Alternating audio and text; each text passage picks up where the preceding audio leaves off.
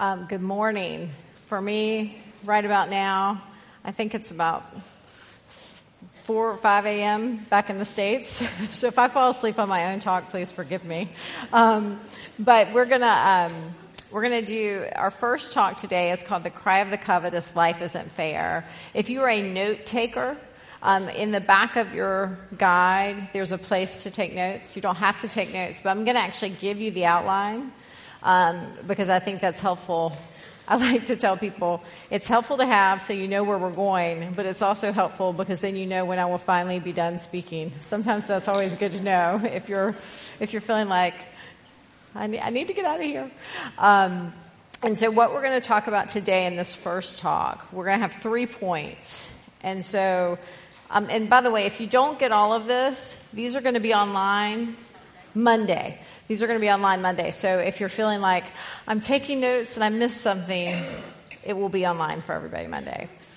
So the first thing, we're going to ask 3 questions today, and we're going to say, what exactly is coveting? So that's going to be point 1. And then the second question we're going to ask is, how do I know if I'm coveting? And then the third thing we're going to ask is, what is at the heart of my coveting? So those are the 3 things we're going to cover. What exactly is coveting? How do I know if I'm coveting? And what is at the heart of my coveting? This sin pattern of coveting, I think sometimes is one of the most non-talked about of the 10 Commandments. We think of it as kind of the add-on at the end. Like maybe there were 9 big ones, and then at the end, God wanted to make it nice and even with a 10, and so we just tacked this one on there. And sometimes it seems like it's really not a big deal. It's the smallest of the commandments, so we need to pay attention to the big ones, like don't murder and don't commit adultery. Those are the ones that, are really important. But what I want to say is this 10th commandment, as I have studied it and looked at it, I think it's one of the most important commandments that we as women can study and think about. I like to say it's a little bit like when you get a splinter or a sliver in your finger. And you could just leave it there. It doesn't really hurt that bad. And in fact, it hurts quite a bit to go digging it out. I don't know if you've ever done that. It's just really not pleasant. And you're thinking, maybe I should just leave it because it's not worth this pain to go digging around. But we know the reality, if we leave something foreign in our bodies, it can get infected. And we know if it gets infected, it can hurt the whole finger, not only the whole finger, but the whole body. It can become infected by a little thing that really didn't seem like that big of a deal. Well, I'd like to say that coveting is a little bit like that sliver. We can think it's not a big deal. We can think it'll just go away. But if it's left to sit in our body, it's going to infect us, and it's actually going to infect other people. Because whatever is affecting me, I'm not just a single Christian. I'm part of all of you. And so our whole body can be infected by this sin. And so we're going to dig deep into this. In the next 2 talks, we're going to really look at what it's like and how we can observe the characteristics it takes, the pattern it takes. And the reason we're going to do that, you may be feeling like we are digging around in some places I don't want to dig this morning. But the reason we're going to do that is because we actually need to know where the battle is. So often we think the battle is just getting our circumstances sorted. And if I could just get my life sorted out, then I'd be fine. The reality is we have a heart problem more than we have a circumstance problem. And that's what we want to talk about. So rather than trying to put all our efforts to making the perfect life, which is impossible and will never satisfy us, how do we put our efforts to walking with Christ in such a way that He changes our hearts and suits us to our circumstances and gives us contentment in them? So that's the goal. So we're going to look deep at this. We're going to go into some of those places, but I promise we will get to the good news of what Christ has done for us. So maybe some of this heart work today may be somewhat painful, but the good news of the gospel, I believe, shines even greater when we see the depths of our need for Christ. So that's what we're going to be doing. So let's jump in. What exactly is coveting? That's the first thing we're going to talk about. The first thing I want to say is what it's not. Coveting is not having or possessing nice things. You can't look at the room and say, well, she's got the biggest house and the biggest car, so she must be the biggest coveter. That's not what it is. Nor is it not having desires. The goal is not to just say, well, to make sure I'm not a coveter, I'll just stop having desires altogether.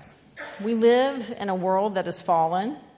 It's not right. So it's quite natural that we would have longings for things because we don't have everything here. If you've ever seen the Broadway play Wicked, you'll know it's a retelling of the story of the Wizard of Oz. And it tells about Glinda, the good witch, who becomes Glinda. It's Galinda in the play. She becomes Glinda, the good witch, and Elphaba, who becomes the wicked witch of the West. And as the story goes, they were college roommates, and they were friends, but they fall in love with the same man. And they have two different ways of looking at desire. Glinda, they fall in love with the same man. Glinda coerces him into an engagement, and she sings this to the crowd to convince herself. So I couldn't be happier, because happy is what happens when all your dreams come true. Well, isn't it? Happy is what happens when all your dreams come true. She clings to the belief that getting what she wants will ultimately bring her happiness. Elphaba, on the other hand, thinks herself completely unworthy of love. She has this bright green skin, and she warns herself, don't wish, don't start. Wishing only wounds the heart. I wasn't born for the rose and the pearl. There's a girl I know. He loves her so. I'm not that girl. Both of these women fall into two pitfalls when it comes to desire. One, Glinda believes that happy is what happens when all my dreams come true. And then Elphaba, on the other side, tries to squelch desire altogether and just says, I won't have any desires because I'm not that girl. So what we want to do is consider, how do I rightly hold desire? Can I have good desires? And the answer is yes. There are two words that are used in the Bible for desire. And the Hebrew word for desire is kamad. It's spelled Chamad, kamad. And it's used to describe both good desires and bad desires. For instance, in Psalm 19, it's used to describe God's law, saying they're more desirable than gold. So there are good things we can desire. We can rightly desire God's word. The Greek word for desire is epithemeo. Epithemeo. And I won't spell that. It's long. In a positive sense, Jesus used this word when he was talking about the Passover. He told his disciples, I've earnestly desired to eat this feast with you. So both of these words have right uses. We can rightly say, I've really desired for my family to all be together so we can share a meal together. It's fine to have desires. When these words are translated into covet, they are always talking about a negative, ungoverned, idolatrous, and selfish desire to possess. You will not see in Scripture the term covet used positively. While we're told that God is a jealous God, we're never told that he's a covetous God. Coveting is always negative as it's used in Scripture. It's always wanting something in a wrong way. And so here's the definition I'm going to give you for coveting. We can define coveting as an inordinate or culpable desire to possess, often that which belongs to another. I'll repeat that. Coveting is an inordinate or culpable desire to possess, often that which belongs to another. So the term inordinate speaks to desiring a good thing in a wrong manner. So we could desire a good thing like a husband, but we might find that our hearts are bitter and angry and upset when God doesn't provide. So those are some signs that it's turned from a good desire to a covetous desire. The depth of the longing becomes too deep. The term culpable speaks to desiring a wrong thing that's clearly prohibited in Scripture. So it's one thing if I desire to have a husband, but if I desire someone else's husband, That's a culpable desire. It's always wrong to do that. So a culpable desire is when we desire something that God has clearly prohibited from us. So the sin of coveting is actually an umbrella sin. And what I mean by that is there are different words that are used to describe different types of coveting. So there are 3 other words that are used to describe coveting. One is envy, and that is when we set our affections on what belongs to another. Normally it's our closest neighbors, someone who's in a season just like ours, and we look over the fence in their lives. So there's envy as a type of coveting. Lust describes coveting that is usually sexual in nature. And then greed describes coveting that is primarily focused on money and possessions. So coveting is this umbrella, and these are different types of coveting because it's unfortunately such a problem for most of us. I want to give us 5 categories that we often covet. I think part of the problem when we talk about the sin, and maybe why we don't talk about it enough, is that we think it's just about money and possessions. So you might be someone who's not ever bothered when you walk into someone's new home. You might be like, that's great. I don't really want that stuff anyway. But I think it's actually a much broader sin than what we usually say. It's not just money and possessions, although that's one type. But we can covet romantic relationships, meaning a spouse, someone to share our lives with. We can covet relationships with family and friends. We can look over the fence and say, I wish I had better friendships. I wish I had more loving friendships. We can covet seasons and circumstances. And we can also covet giftedness and abilities. And we'll jump into what those are and look like a little bit more later. But I just want you to see it's a much broader problem than what we normally limit it to. I want to give you 3 different characteristics of coveting so that we can help spot what it looks like. So we just looked at the definition. Here's some characteristics. Coveting is a sin pattern, not a circumstance. Often we think, if I could just get the thing I would desire, then I'd be content. There's probably something right now that you can think of in your mind. If I had X, then I would be content. And I want you to think back to what that was when you were 15. You probably had something back then that you thought, it could have been that boy who was sitting in your class that you thought, if he could just like me, I would be content. But now you really don't care that he didn't like you. You know, there's the reality that when we get something, it doesn't necessarily make us content. Most of us can think through our lives. At every season of our lives, there was something we were longing for. And even when we finally got it, you know, you finally get the house that you've been longing for. And then you realize the plumbing's bad. You know, there's always something that we're longing for, and things don't go as we planned. An example of this in the Bible is the story of Rachel. And she is in this horrible love triangle with her sister and her husband. And her sister Leah keeps giving birth to child after child after child. And she is watching this, and she cannot bear children. And finally, she gets pregnant. She gets the thing she's been longing for. She has this baby, and you would think she names him, God has provided, he has given me great joy, or something like that. She actually names him Joseph. And what Joseph means is, may he add. May he add. She's looking at her sister, who's just had her 6th son. And so she's sitting there, and although she's been giving this blessing, the son that she so wanted, she's asking God, will you add to me more? There's always just a little bit more that we're longing for.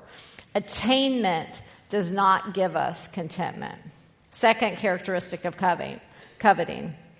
It is marked by comparison and entitlement.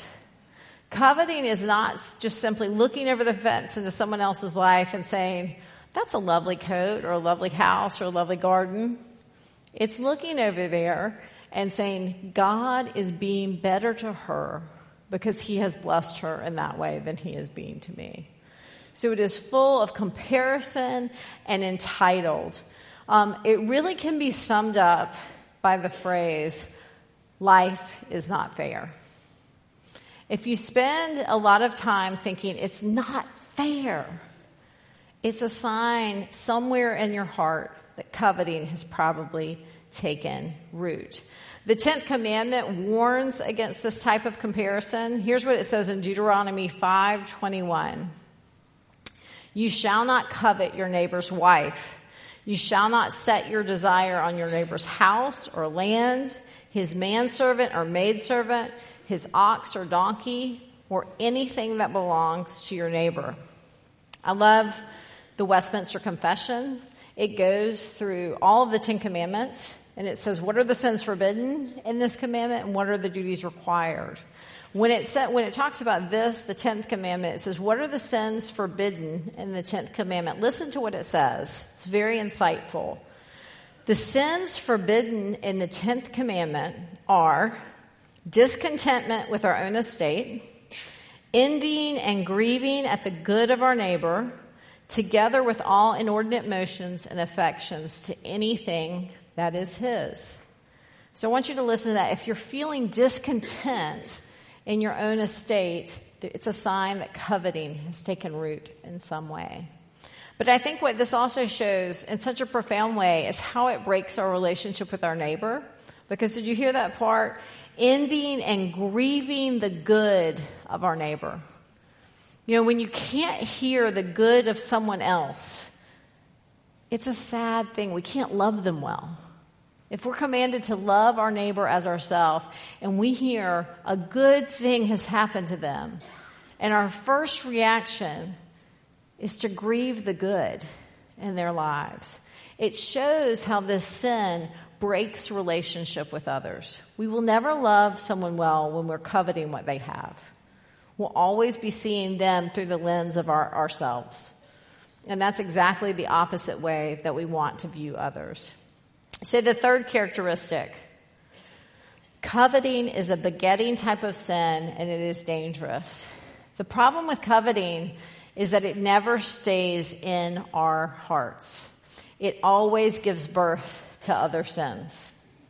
And so it's the root of a lot of the other sins. Adultery begins first with the covetous desire of lust. Stealing begins with envy of that which belongs to another. In fact, Thomas Watson, a Puritan author, says that every sin has its root in coveting. So, if we thought that perhaps we could keep the other 9 commandments flawlessly, this one hits at the root. If we looked at this, I've never murdered anyone. I've never stolen anything from anyone. I've never committed adultery. This one gets to our hearts. And what it shows is what God was after all along. Our outward obedience is to be a sign of what's happening inwardly. And what coveting shows us is what is really going on inwardly, not just what's happening outside of us. And so God has always been after our hearts. And this is a dangerous sin. James tells us why. James 1:14 through 15. It says, but each person is tempted when he is lured and enticed by his own desire. Then desire, when it has conceived, gives birth to sin. And sin, when it is fully grown, brings forth death. Coveting in some way will bring forth death in our lives. Sin always does that. God does not warn us with his law to keep us in chains. He warns us with his law to give us freedom. And he knows if we don't fight these desires that are at war within our soul, it's actually going to lead to places of death. Not necessarily physical death, but to places where our soul, in a sense, is corroded by these bad desires. And so that's why we want to fight, and fight well against these desires that are at war within our soul. So this leads us to the second question, the second point of this talk. How do we know if we're coveting? How do I distinguish between a good longing and a covetous desire? First of all, let me say I think that's hard to do sometimes because having desires is not wrong. I like to describe it a little bit like looking in the fridge at 2 jugs of milk, and you might look at them both, and they might both look fine, and then you take one out, and you start to smell it, and as you pour it, and you see chunks start to come, you know it is sour. And the same is true with our desires. 2 women can be longing for the exact same thing. And one desire can be really sour, and one desire can be really healthy.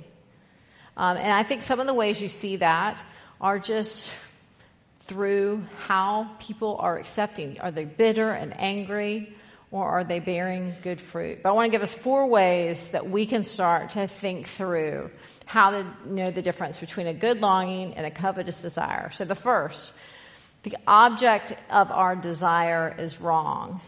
So if we are setting our hearts on something that is clearly prohibited in Scripture, then we can know that our desire is wrong. So our first mother, Eve, clearly did this. She was in the garden. Everything was good. And she set her eyes on the one thing that she was prohibited. So we know that the desire itself was wrong because it went against God's will for her life. The second one, so that if the object of our desire is wrong, if we're setting our hearts on something that is wrong, we know we're coveting. The second one, the means of obtaining our desire is wrong. When we want something that we are willing to go about any means to get it, we know that we are coveting. A good example of this in Scripture is found by looking at Sarah in Genesis 16. God had promised that Abraham would have children, that they would have children together. So Sarah had a good and right desire for children. In fact, she could even say, children have been promised to me. But we know that she went about a wrong means. What did she do? She took matters into her own hands when she saw that God wasn't fulfilling that promise in her timetable. And she gave her husband Hagar. And she said, I'll get a child through this way. Well, we know how terribly that went. It did not bring her satisfaction. But she was coveting a child because she was willing to go to wrong means rather than to trust God with what he was doing. So when we're willing to lie or cheat or steal to get what we want, even if it's a good thing, her desire was good and right, but the means she was willing to use were incorrect. And then thirdly, if the motivation for our desire is incorrect, often we are coveting. Sometimes we want what other people are having just because they have it. You may have walked into someone's living room and you see something there and you never knew you needed it until you see it in their house. And then all of a sudden you say, my life would be so much more fulfilled if I had that. And so often when we're sparked by comparison and then our desire gets sparked just because someone else had it, we can know that that's probably a sign something's going on in our hearts with this. The Israelites did this. If you remember, they looked around all the other nations and they said, we want a king. And they did want a king to rule them and to make them love the Lord more. They wanted a king because all the other nations had a king. And so Samuel comes to them and he says, this king is going to rob you. It's going to rob you of life. And they still said, we want a king because the other nations have one. And so when our motivation is sparked by comparison, we need to check our desire and see if that's what's going on in our hearts. Lastly, and I think this is the one that shows me the most when I have this heart problem, and that's our attitude while we are waiting is wrong. If we find that while we're waiting for something, we are lacking joy and peace and kindness and love, we can probably know that there's a covetous desire at the root. A few years ago, my friends and I were at a park with all of our kids. And we loved this park. We would take them there because this park had a fence that surrounded it. And the older kids came to us and they said, hey, can we go play? There was a field outside the fence. And they said, can we go play in the field outside the fence? Well, the other mothers, we talked about it. And to be quite honest, it was easier for us, for everyone to be inside the fence, because then the younger children would want to go outside of the fence too. And there was a big, busy road. So we told everyone, you have to stay within the fence. And so we sat back down and continued chatting as the kids were playing, we thought. And a few minutes later, we looked up, and every one of those older children were standing at the fence, and they were just looking at the field. And, behind them was this whole playground full of sandboxes and swings and slides. And they missed out on everything that was good because they were looking at the one thing they were missing.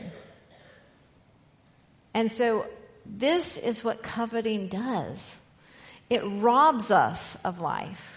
We're so fixated on the one thing that is lacking that we miss the good that is ours.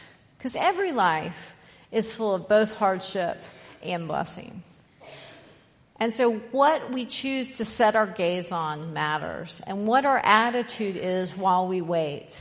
Those kids could have said, hey, let's just go have fun over here. But they chose to look at the one thing that was missing. And so these are some signs that can help us discern, is this a covetous desire or a longing? And let me say, in that, day to day, sometimes we're going to hold our desires well, sometimes they're going to turn into coveting. It's a constant battle of these passions that are at war within our soul. That's what James tells us. So that's some signs of how we can know if we're coveting. Thirdly, what is at the heart of our coveting? And I think this is really important. We do not have a circumstantial problem. We have a heart problem, and we have a belief problem. And that's what I want us to look at to end this talk. Thomas Watson says this: discontentment is nothing but the echo of unbelief. Remember, distrust is worse than distress. So discontentment is this echo. It's an echo of unbelief. And I think there are 3 different things that we're not believing when we covet. The first is we have an unbelief in God's character and who He is. Secondly, we have an unbelief in our home. And thirdly, we have an unbelief in what our purpose is.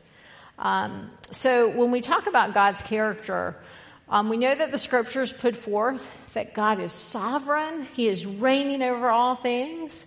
And we're also told that He is reigning over all things well, that He is good, that He is infinite, that He rules, but He rules not as a terrible leader, not as some bad ruler, but as a good ruler, that He's a good king.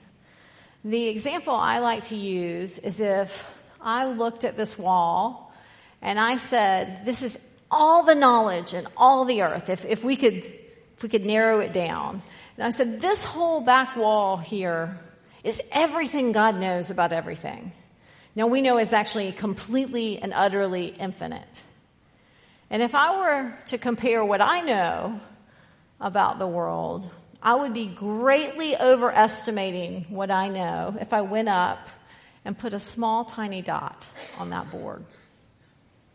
Because my knowledge, my understanding of how the world works is so limited and so finite. And I stand before a holy God who knows everything and is good in all His ways.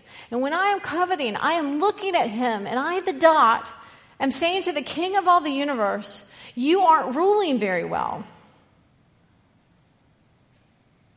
It's like a toddler who stares at her parents and saying, you don't know what you're doing.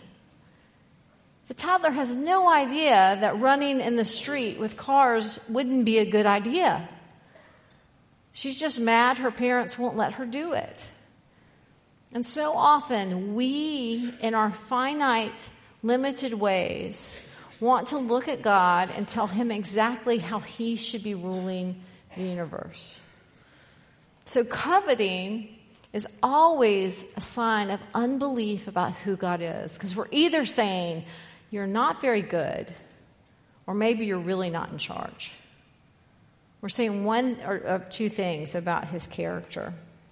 The second problem, coveting reveals what we really think about this earth. This earth, we are told, is not our home.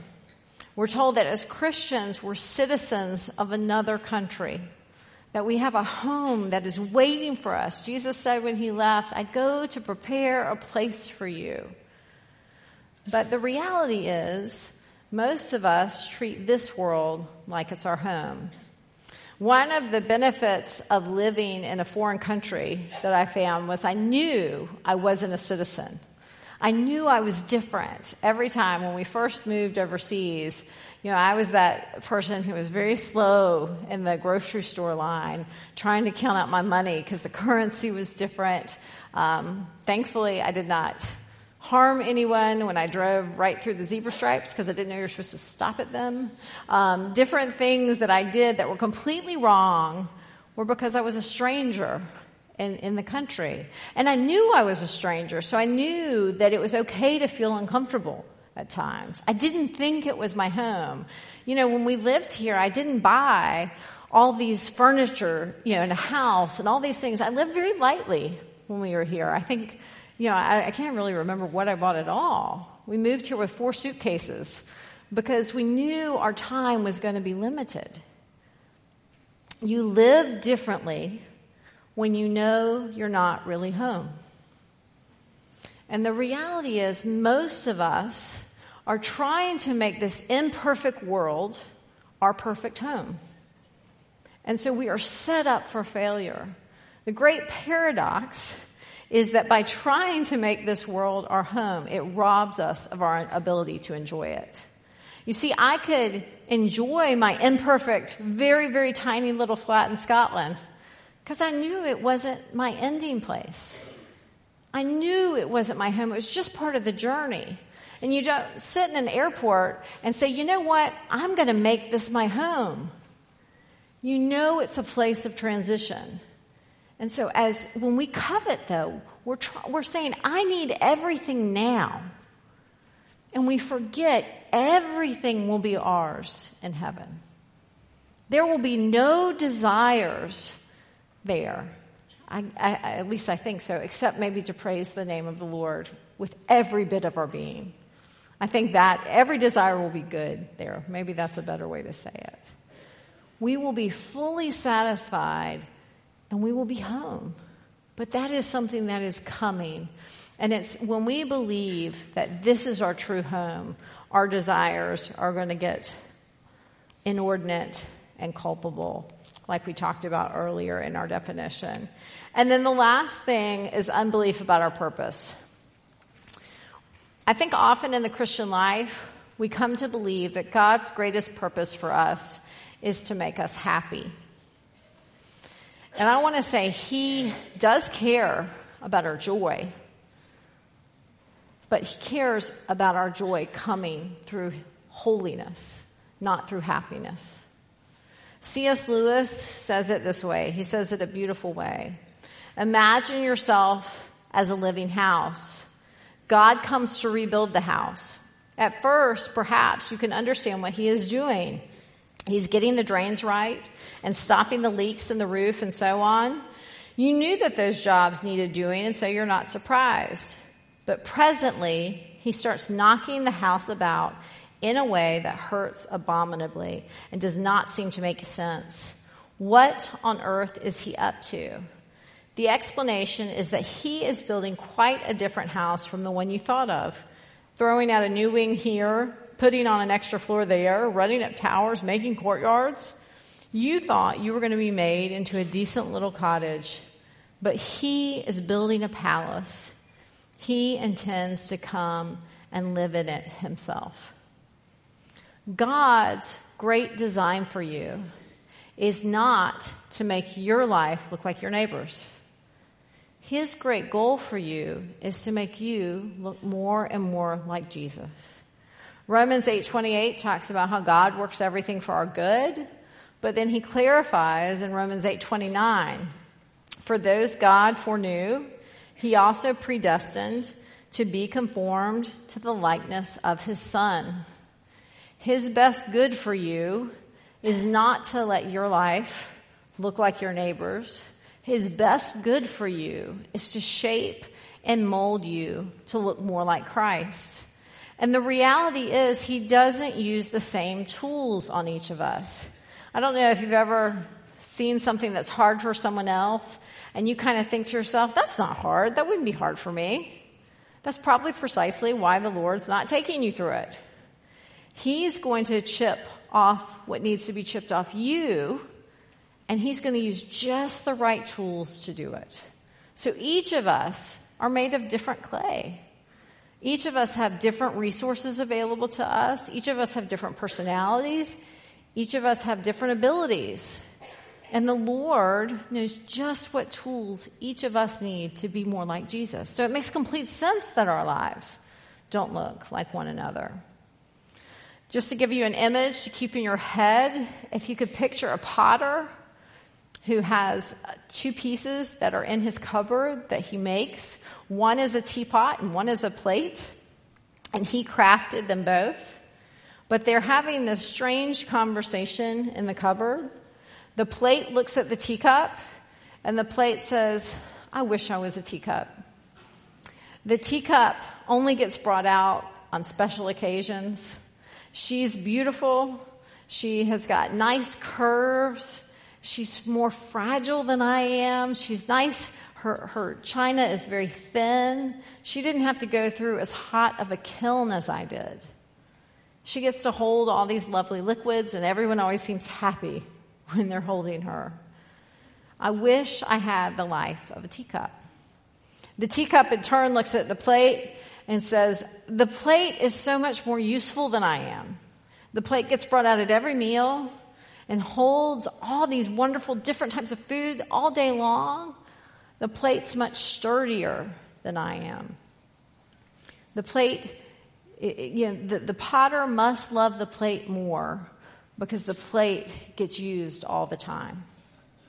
I wish that I was a plate. And this is what coveting often does. We look at others and we think they're more important to God or they're more useful to God. When the reality is the Creator needs them both. The potter needs both the teacup and the plate. You wouldn't want a cupboard filled with just plates or just teacups. You need both. And we are a body. And God needs every woman in this room for his purpose and his kingdom. Every life that he has saved through the blood of Christ matters immensely. And he is doing everything in your life for your best good to look like Christ. And it's when we get off this purpose and we think that our life is just about our personal happiness that we will find coveting starting to take root in our lives. The last thing I want us to think about as we go to a break is one of the biggest problems of our coveting that I can see, and I see in my own heart, is that it shows my deep ingratitude for the cross. We know that it was part of God's set purpose and plan to send his Son to redeem a people who had walked in darkness and in sin. And he sent his Son to die on the cross and die a horrible death, to live a perfect life and then die a horrible death for our sakes. And we hear in Paul's statement, he who did not spare his own Son, but gave him up for us all, how will he not also along with him graciously give us all things? Can you imagine, in light of the cross, what our coveting must look like to the Lord? We say to him essentially, I know you sent your Son. I know you came to rescue and redeem me. I know he died a terrible death on my behalf, but I really still wish my apartment looked like my neighbor's. Or I wish I had her coat. Or I wish I had her bank account. We're essentially saying Christ is not enough. We look at what he has done on the cross for us, and we say, I need that and something else. And whenever we do that, in a sense, we are maximizing the something else and we are minimizing the cross. It's like if I gave you £1 million and then I said, and I gave someone else £1 million and 20 pence. And then you said back to me, well, you gave her 20 pence extra. Everything in our lives here on this earth is that little bit of extra in comparison to what Christ has already given us on the cross. That is the one thing. We will have eternity with God. All eternity has been given to us, and yet we take the things of this earth and we raise them up and we say, no, I need those or I cannot be happy. And so we always have to keep the cross in view as we deal with our longings and desires, knowing that the greatest desire has been already fulfilled in Christ. One Puritan author said it this way: though I cannot know what your afflictions are, yet I know what your mercies are. And I know they are so great that I am sure there can be no affliction in this world as great as the mercies you have. If it were only this mercy, that you have this day of grace and salvation continued to you, it is a greater mercy than any affliction. Set any affliction by this mercy and see which would weigh the heaviest. This is certainly greater than any affliction, that you have this day grace and salvation, that you are not now in hell. This is a greater mercy. If the cry of the covetous is life is not fair, the cry of the contented Christian is also life is not fair, but in my favor. What do I mean by that? Life is not fair in my favor. I deserve death. I deserved eternal punishment. Life is not fair that Christ took it on my behalf. So while the discontented soul says life is not fair, the contented soul says life is not fair in my favor. I deserved all of these bad things, and I have been given in Christ all of these riches. And so that's what we're going to keep looking at over the next two talks. We're going to go into what is the pattern that coveting takes in Scripture. We're going to look at that. And then we're going to see how Christ is the great pattern breaker. We're going to continue to go into the depth of this. But let me close this in prayer from this talk. Father, we thank you that you sent your Son, that he came to rescue and redeem us, a people who had wandered far from you. And he came to save us in spite of desires that are wrong, in spite of lives that are wrong, that he came to put his Spirit within us and allow us to live life and to live life to the full. Lord, we pray that you would help us to take hold of that which is truly life and to let go of that which is not life. Lord, turn our eyes away from worthless things and give us life in your name. Lord, let us find fullness of joy in your presence. We love you, and we ask that you would continue to be with us as we spend our time looking in the sin, but more so looking to Christ and how he has rescued us from these sins and so many others. Lord, be with us, convict us, and comfort us. It's in your name we pray. Amen.